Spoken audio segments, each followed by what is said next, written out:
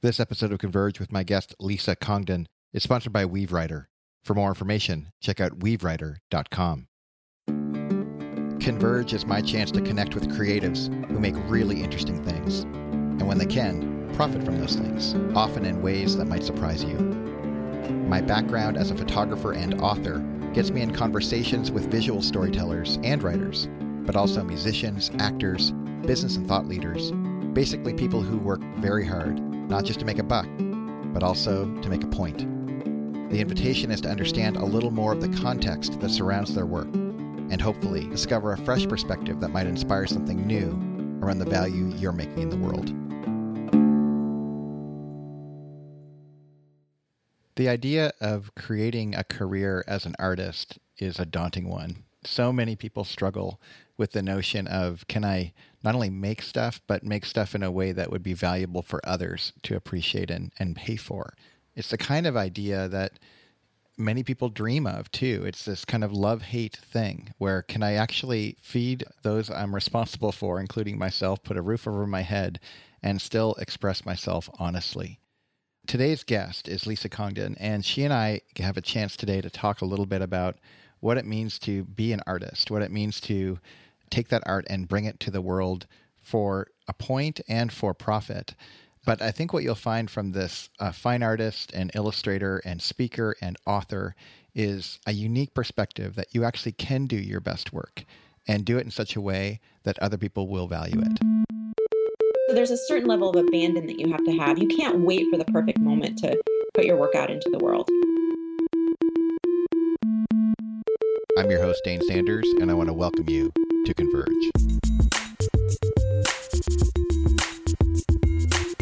Lisa, welcome to Converge. So great to be here with you today. I am so excited for this conversation on a number of fronts. You know this already, but our audience here at Converge come from a broad spectrum of backgrounds. They could be photographers, writers, illustrators, designers, creators of all sorts, and they're trying to do exactly what you've not only done in your career, but now you're helping other people go and do likewise. So no pressure, but I really hope you carry the weight of the world on your shoulders right now.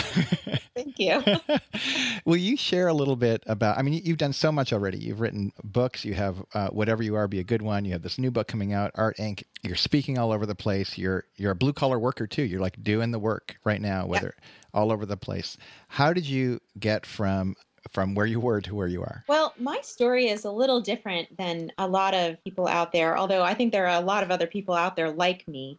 I didn't actually pick up a paintbrush until I was about 31 years old, which is about 15 years ago now. And at first, I was just a hobby. I was working full-time for an education nonprofit. I had been an elementary school teacher and sort of found my way into the nonprofit world, working in public schools. And to relieve stress and sort of deal with some of life's challenges, I decided to take some art classes. The first class I took was actually with my brother, who's a couple years older than me. You say that like it's a bad thing. No, it's funny because, it just seems sort of like when you look at us as a pair, it was an unlikely thing that the two of us would do together. Yeah. And of course, he took this one class with me and never picked up a paintbrush again, and it sort of changed my life, that class. I love that. Yeah. At first, it was just kind of like this thing to do. And I had always been a creative person. My mom is an artist, but I had never really pursued it or even considered the idea of going to art school or anything. I didn't really actually even consider myself very artistic. And, I'm a pretty athletic person. I was always one of those kids who was outside. Fast forward to my early 30s, started taking art classes and making stuff at my kitchen table.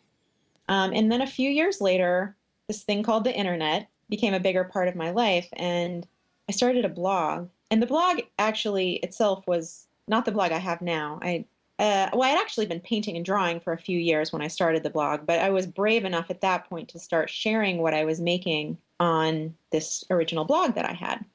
And at the time, blogging was just one of those things that was in its infancy. So I was meeting people who were also making things and sharing them. And I joined Flickr, which, fewer and fewer people use now. But at the time, it was like, it was the thing. For a lot of us, Oh, yeah. Imagine for you as a photographer, it was like the first social media, right? Like anybody who was a visual person was on Flickr and sharing things. And I made so many friends when I first joined in 2004 that 10 years ago I'm still, really close to. So that's sort of how it started. And then, of course, once you start sharing your work, it isn't necessarily going to happen that people are going to take an interest in buying it.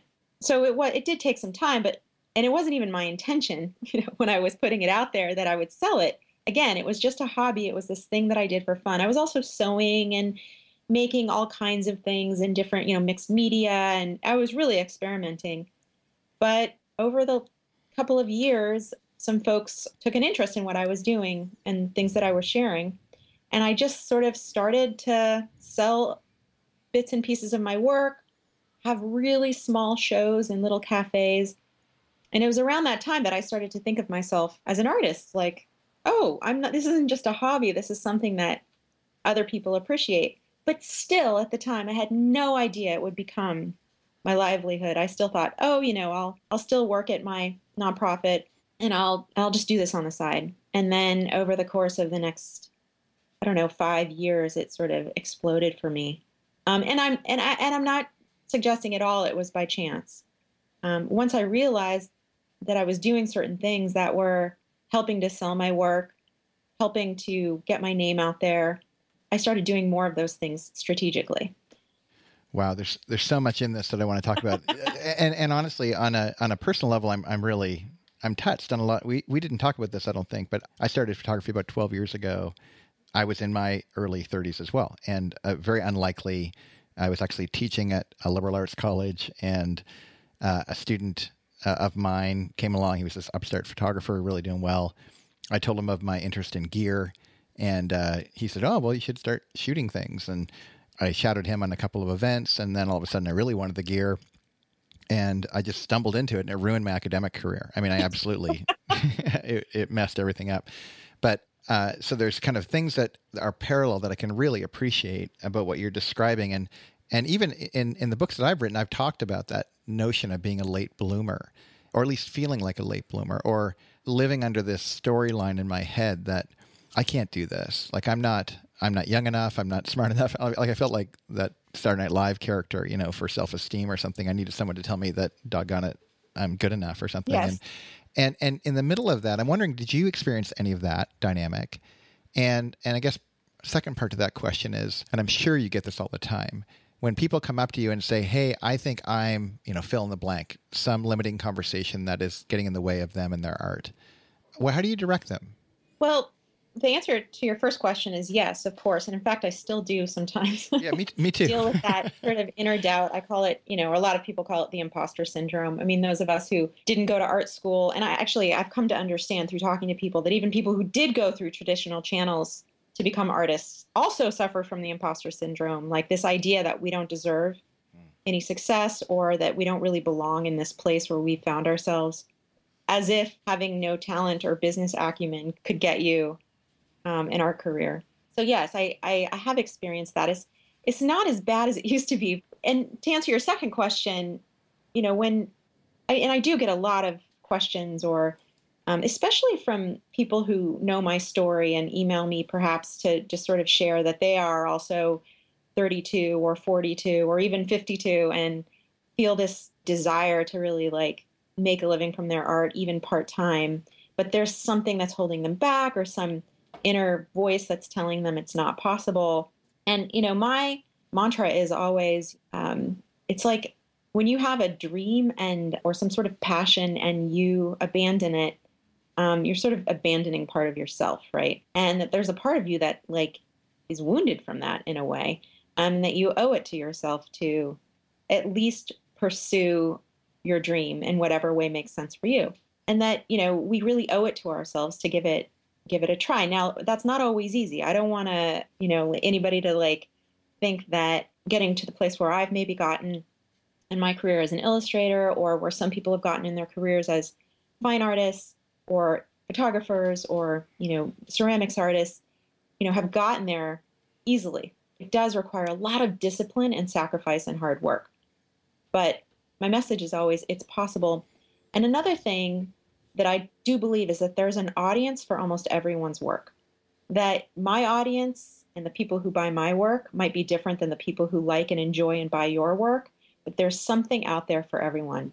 And so the trick is to just sort of find your people, the people who want to pay you to illustrate or buy your originals or buy your prints or in some way, enjoy your work or spread the news about your work or whatever. And so part of it is like doing your thing, but then also finding who your community is and who your audience is. And it's going to be different for everyone. Just because I'm successful with my audience, my particular niche in the market, doesn't mean you're going to be successful with the same market. It might be a totally different one for you. Yeah. But I do believe there's something out there for everybody. That's an interesting perspective. I have a similar sentiment, if I'm getting you right, that, if everyone has a unique signature, especially if their propensity is to look at folks they have high esteem for and try to emulate them, not just as like a means to practice, but if they try to build their career or their body of work around emulating other folks. My friend Todd Henry likes to say, cover bands never change the world. That notion, assuming people are actually tapped into what they were made to do, that they have a shot. And in fact, they don't have to be too concerned around the competitive environment, because if they're true to what they were made to do, which is no small thing, like you acknowledged, that they have a shot. But it's interesting. I recently heard an interview with this guy named Ryan Holiday. I don't know if you know who Ryan is, but he is, for those who are listening at home, Ryan came out with a recent book on Stoicism. He's very controversial. He's really into things like marketing and hacking marketing, basically a way to build traffic by doing clever cheats. He's very no nonsense. He has a tremendous success record. But one of the things he said was he'd go to these conferences and people would come up after him and he'd be very nice to them and he'd forget them right after the conversation had what's happened. And the reason he'd forget them is because they would pitch them on their thing, whatever cool thing they're doing. And everything was so forgettable. He was just candid in this moment in the interview where he said, look, the reason most products don't make it, and I might even slip into this question, the reason most services or most expressions of art or whatever don't make it is because he just thinks that they're not very good. That not everyone actually, even if they have a signature angle on something, if they're creating something, if they don't have that skill set, that talent, that something, that they probably need to go back and do more hard work to refine it. And I'm curious in your situation, as you have been out speaking at so many different places and you're talking to folks, as someone comes up to you and maybe they pull out their book and they're showing you some of their work and you just have that feeling of like maybe how Ryan was describing it, right? Like this notion of like, yeah, you're not there yet. Yep. How do you engage someone like that to both encourage them or actually just give them a better gift, which might be more truth-telling? How do you engage? That's a great question. And it's hard. But when people do ask me questions, I try to give, as honest feedback as I can. And I do think, so first of all, like this idea of authenticity, I feel like, in some ways it's a word that's lost a bit of meaning, but at the core, right, you are finding that thing, that particular voice, right, in your art that is going to make it unique enough. But you also have to work really hard at developing that and making it as complex and interesting and different as possible so that there's a market for it. I do often say to people, I think you're on the right track, but, like keep working on this, keep developing it. And there are a lot of benefits to finding mentors and people in your community, whether you're a ceramics person or a photographer or a painter, who you can sign up with, either pay or just in a friendly way, get feedback from. And that I feel like is really, really helpful. So really engaging in trying to improve your work by getting feedback from other people or getting your work in a place where it's ready for prime time is really important. Although when I first started out, I wasn't thinking about any of that. I actually, now that I look back on the work I was making 7 or 8 years ago, I'm like mortified by it. Sure. But yet at the time it was where I was, right? And so I put it out there as if it was like the best thing since sliced bread. I look back at it now that my work is so much more refined and developed than it was back then. And I think, oh God, what was I thinking? Please make that go away. But I'll probably think the same thing about my current work in 10 years. That's just how we go. But, so there's a certain level of abandon that you have to have. You can't wait for the perfect moment to put your work out into the world. You have to sort of take risks even in the beginning. And yet at the same time, you have to keep on working on making it better and finding your own unique, voice and perspective in the art world. I love that on so many fronts, because really what I'm hearing you say is you're distinguishing between a couple skill sets. One is the honing of your craft or the art itself. And then there's this new kind of mandated skill set that any creative professional has to have now, which is, bringing things to market or finding a market or identifying who you're speaking to and positioning well. And that is, if you do that second part really well, you can find your target quicker. Yeah. Or maybe even at all in some cases. But one of the things that I loved as I was kind of getting to know you before we met before this call and kind of immersing myself in your work a little bit was I spent some time on your website, and you have a really clever frequently asked questions section. And I actually felt like I got to know you in a fresh way. You're very candid, and your writing style is very elegant and very human. I felt like I was in tune with what you were saying. But it seemed like, if I'm reading between the lines, that you are very careful to create really kind of quarantine space for that first skill set, for the actual art making. And it seems like you protect that firewall pretty strongly. Did I read that right? Yeah, I mean, that really is the goal. And I feel like what can happen often, so I am both an artist, also like have a public face, right? I write a blog that thousands of people read every day. I've written a couple of books. That sort of puts me in this position of taking on a lot of other things that I enjoy, by the way, like podcasts and interviews and teaching. I teach classes and I enjoy talking about making art for a living. I wrote a book about it. But at the same time, like at the core of what I do and what I have to come back to every single day is this like sort of, protected time to make art and be creative. And finding that balance between talking about being an artist and being an artist so that one doesn't usurp the other, because I love them both, feels really important to me. And so I am very protective of my time. And I, for example, I get asked out to coffee a lot by people who want to pick my brain about things. And there was a time when that was a lot of what I did. And I don't really have time to do that anymore. So I'm trying to be really judicious about saying yes to coffee dates, because ultimately I need to be in my studio making art, to pay the bills and also just to feed me. That's what I, like to feed my soul, not just my stomach, right? Like that's what I love to do. That's those days when I get to go to my studio all day and draw and paint are my favorite days. That's what it's all about for me. So yeah, I'm pretty protective of that time as much as I can be, obviously. I love the distinctions you're making, and apparently I love a lot of things as I'm listening to you. Like and I'm not saying that tokenly. Like I'm really drawn in, and in a moment I actually want to get more in depth around the new book that's coming out, Art Inc. But before we get there, I want to just touch back to one more piece that maybe sets the table. Earlier, you talked about your life when I'm guessing as an adolescent. Into your 20s, you're an athlete. You went into liberal arts. I'm kind of curious the influence of the liberating arts on what you do. Then you find yourself creating on a kitchen table kind of moment. You start writing about that, and you're back and forth between both, like you just distinguished between the art making and then the talking about it, kind of back and forth. And in the middle of that, you also talked about this notion of starting small and then having a tipping point at some point, or where it exploded. And I'm curious if you could talk a little bit about that progression. I guess I'm not so concerned about the early days, because everyone has to start small on some level, but how did that hockey stick turn feel? Like, were you conscious it was coming? Did you have belief it was on its way? Did your worldview inform kind of a trust or a faith that, if you just did these things, you would find yourself where you needed to be?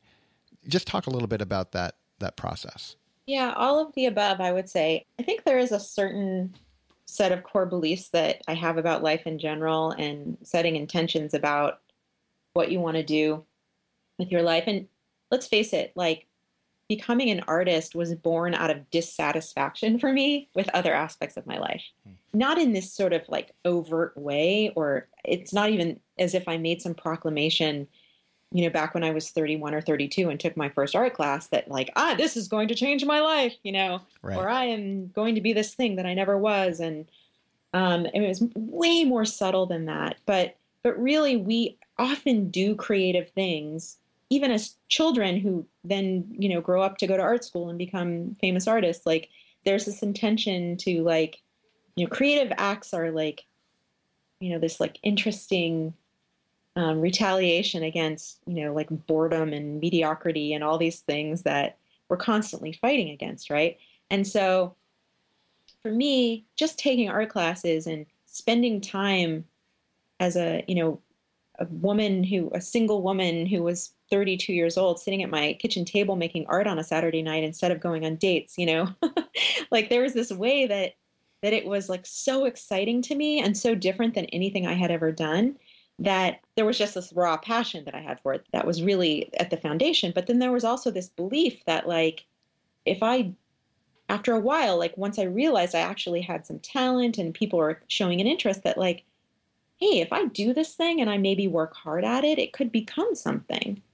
And I don't remember ever feeling that strongly about anything. Like I had had a career in the nonprofit world, and I mean, I have other passions besides making art, but they had never been that strong. And so I really got clear about hoarding off time in my day to make art. And this was way before, I made a living from it. And then I just sort of have a very like put your head down and plow through kind of attitude about life. Because also while making art is very exciting, it can also be really frustrating, because often in your head you have a vision for how you want something to look and your execution skills are terrible.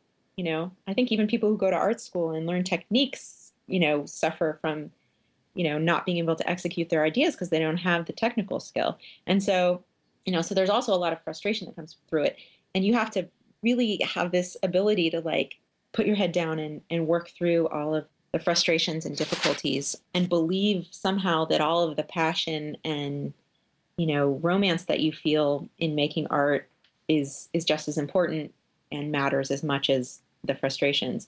So I had a lot of that. And then, in your introduction, you were talking a little bit about this idea that like you make art for yourself, but then when you find out other people enjoy it and want to buy it, there's something about that is super exciting. And so then that started for me, and that slowly grew. And I was like, oh, people want to pay money for this. Other people like this too. I don't just like making it. Other people think it's pretty. Of course, that's a huge motivator for not just for me, but I think for a lot of artists, this idea that other people like what we do. And that, of course, like kept me going and kept me working hard and wanting to improve my work and get better and better. And eventually I got representation with an illustration agent, and I, started having shows at galleries. And it's like every time over the course of years that some ante was upped, my work was going to be in front of more people or I had more exposure.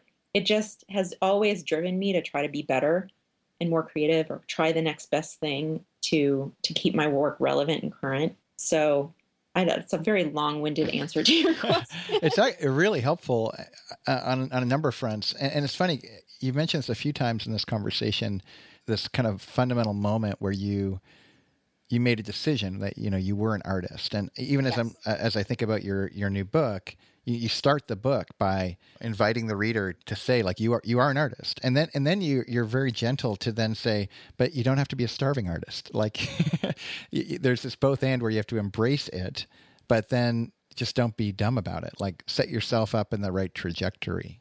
Yeah, I mean, ask anybody who's studied art or maybe not studied art, but always loved art or wanted to be an artist, why they're not an artist. And I bet you, 99% of the time, that person will tell you that somebody or some book or some person gave them the message that it wasn't a viable option. Like permission. Yeah. Or like actually that, a lack of permission. Right. Or that, it's just not possible to make a living as an artist. And actually, there was a time when it was much harder than it is now, for sure.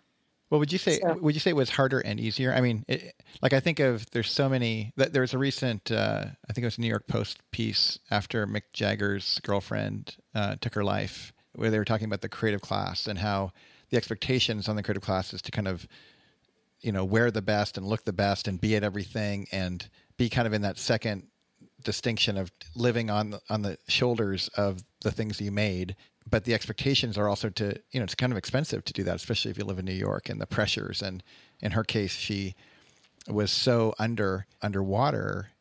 Apparently, she lost hope, and she just didn't see a way out, and didn't want to retreat on her lifestyle. And it does seem like you're right that there's greater access than ever to find an audience and to sell to that audience. But you also acknowledge that there's never been more people trying to do that thing at the same time. Absolutely. So yeah, it is this sort of double-edged sword, right? So on the one hand, you have this thing called the internet, which we've been talking about, which is this platform that exists that didn't exist before. Before, in order to be a successful artist, for the most part, you had to be discovered by somebody else who was very wealthy or important. You had to have gone through art school in most cases. There are obviously exceptions to that. And you had to have training and sign with a gallery or sign with an illustration agent who would then work on promoting your work for you. And it was sort of difficult in a way. And there were only a handful of people, right, who could really do it because there were only a handful of opportunities. And that part has changed, right? We've got this, anybody can put their work out there. And if they do it well enough, they can make it. But yes, there is this enormous pressure attached to that. I don't really believe in competition. I think that there's a space out there for everybody in some way or another to make a living as a creative person. But I do believe that, the market is saturated and there are more people, making art and trying to make a living from it than ever before. And that's a wonderful thing. But it also means that there's just a lot more for people who buy art to choose from. And coupled with that, there is this pressure that you were referring to earlier, which is that in order to make it and be part of the viable art market or illustration market, that you constantly have to promote yourself and you have to participate in events and you have to say yes to everything. And you have sort of to put yourself out there on social media, and you got to go to all the art openings and introduce yourself to people and network. So in some ways it's easier, yes, but in some ways it's harder. And there is a lot of pressure that comes with that, for sure. I just watched the Wimbledon final, and Roger Federer lost this year. It was an incredible a match actually between him and Djokovic. And if you're not a tennis fan, forgive me, but these two kind of perennial all-stars at tennis, and Roger Federer, he's just won more than everyone. And at one point there was this interview that he took just before the match happened. And in the interview, he said, basically, I love winning more than I hate losing. And that's why I keep playing. And I was so struck by it. In fact, not only was I struck by it, but John McEnroe, this another kind of old winner, said he was jealous of Roger when he said that, because he realized that he was primarily motivated by not losing. And he would say that it limited his capacity and career. And even as you're describing this as an artist, it seems like there's a lot of analogy here to this notion of committing to really doing this right does require a high degree of discipline, does require kind of an understanding of a worldview that kind of gives you space to create the two worlds that are required. But it's also not for everybody. Like Roger Federer actually went so far as to say, if you're not up for this, it's really okay. You don't have to be a professional athlete. And in a sense, that's true for artists too, right? Like there is such a pull in different directions all the time, and you have to kind of be awake at the wheel so often. Would you agree that not everyone, even though they possibly could do it, that they might not have the disposition for it, or it might not just be for them? Absolutely. In fact, one of the chapters in Art Inc. is about promoting your work. And one of the messages that I think comes through is, unless you're willing to promote your work in this period of time that we're in, it's all about accessing and using social media to promote your work.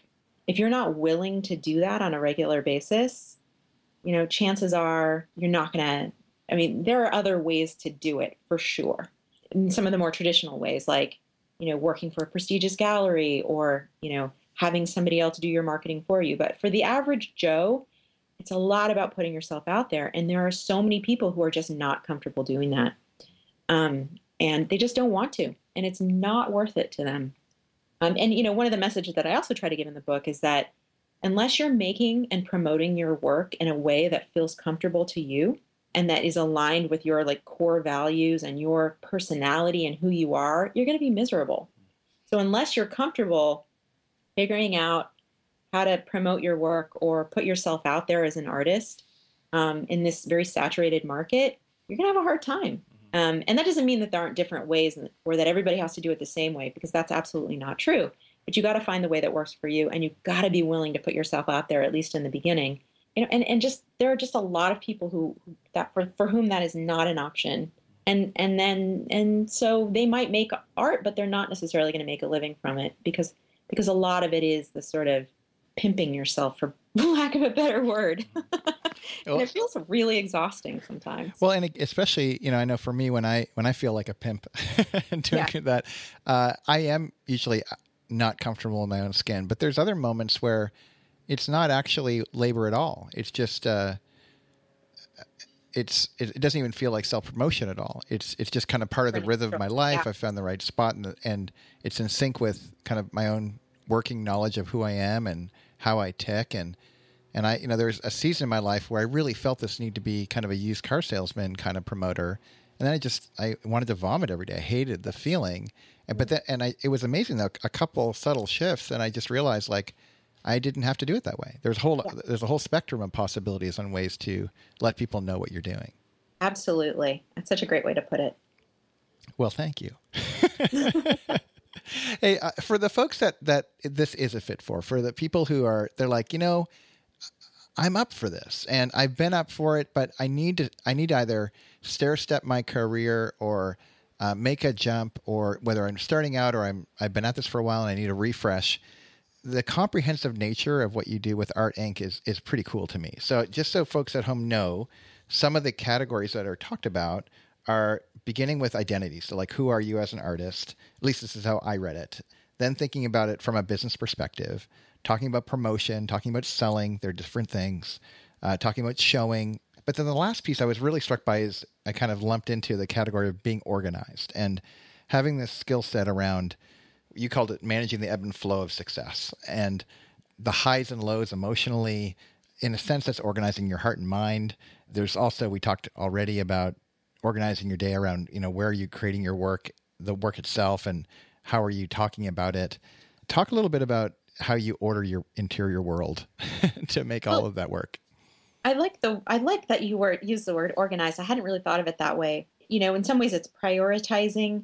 So, when you've been doing this for a while, or even if you're just starting out, what you notice immediately when it becomes your focus is that you have choices. Say opportunities are coming your way, so you have to choose amongst the opportunities, or maybe opportunities aren't coming your way, so you have to choose how you're going to spend your time in order to have more opportunity or to break into some market that you're interested in breaking into. So there's all these choices we always have to make, right? And that takes a certain amount of organizing, not just of time, but of, what am I really interested in doing, and how am I interested in spending my time? Do I want to be an illustrator? Do I want to be a fine artist? Am I interested in selling my own work, or do I want to let somebody else take care of that for me? So really doing some exploration about what feels important. What are my goals? And, how am I going to get there? And really kind of figuring out a way to create a life for yourself that is reflective of what your goals are. In the last, say, 5 years, my career has really taken off, and it's a good problem to have, of course, but I have, opportunities coming into my inbox really often. And in the beginning, I didn't. So I would just say yes to any opportunity that came my way. Now I have to make choices, and I hate saying no because I really am a people pleaser. And I also, which I'm fighting daily, but I also realize like one of the gifts of working solidly for 5 years is that you figure out what you like to do and what you don't like to do. I'm sure as a photographer, you figure out like what are the jobs and shoots that really resonate for me, and what are the ones that I know I never, even though it pays a ton of money, I never want to say yes to again. That's right.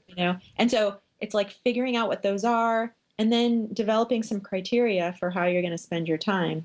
So, for me, I realized that saying no meant saying yes in some ways. So if I said no to one thing, it just opened up either time or opportunity for things that I wanted, to spend more time doing. And that is a privilege of having worked for a few years, is that I get to make more of those choices. Often when we're starting out in any kind of, creative business, we just need to build our portfolio. We need to build our client list or, our gallery list or whatever. And so we're just sort of just doing everything that comes our way. But at some point you have to make choices. And so that chapter is really about what that looks like. And also how do we choose to handle downtime? Things like either if we choose to take time off, how are we going to spend it? Or if things are slow, how can we use our time? I feel like these are things that we don't normally talk about. Like the other side of success. What happens when you get too busy and you have too much opportunity and you get overwhelmed? Yeah. Which is the goal, right? You want the work to be in demand, but you also need to have some sense of balance in your life so that you don't feel like you're going crazy. Well, it's fine. Yeah, I've abandoned the idea of balance. I don't know anyone who actually is, so I don't think it's real. But I wonder if living in tension, at least that's how I call it. Because as you're describing the kind of progression of your career, and it's not like the career's done. It's like the career's continuing. So earlier on, you had more time than money, so you got to spend time a lot of different ways. Yeah. Now you have maybe more money than time, so you're going to be careful. You're going to budget accordingly, and there's a tension there in all of those kind of seasons. And I know in my career, I've had peaks and valleys for sure, and with every peak there will be a valley, even if it's temporary or seasonal.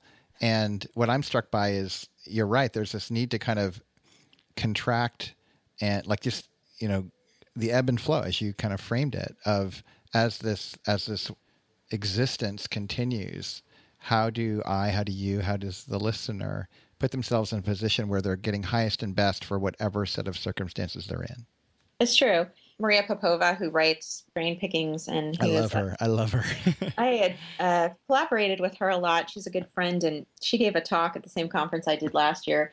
And she said exactly what you said, that like this whole notion of balance, like she's figured out there is no such thing, especially when you're a really passionate, creative person. Yeah. And I, if you go back into my blog posts over the last couple of years, you see me struggling with this idea that I'm going to find balance. It's just a matter of time. I've just got to figure it out.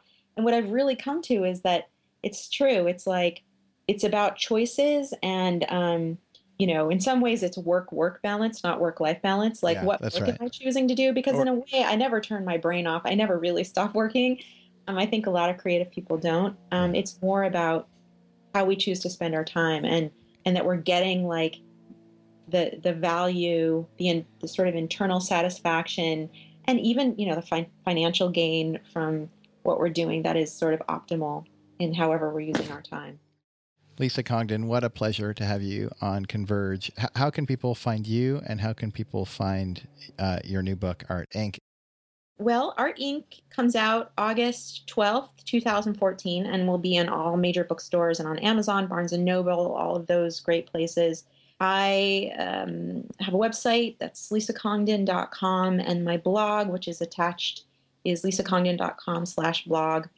And there are all kinds of links on the sidebar of my blog where you can go and shop for my artwork and my books and take my classes and listen to some of the talks that I've given. So those are the best places to find me. This was episode 023 of Converge, the Business of Creativity podcast. FastTrackCreative.com is our home where you'll find past episodes, our Better Together creativity community, and a ton of other resources for artists looking to make a difference with their creations. Music today provided by TripleScoopMusic.com. Sound as good as you look. Thanks to Anna Queza at acreative.co for her audio production. And a special thanks to Lisa for being with us. Visit her at lisacongdon.com.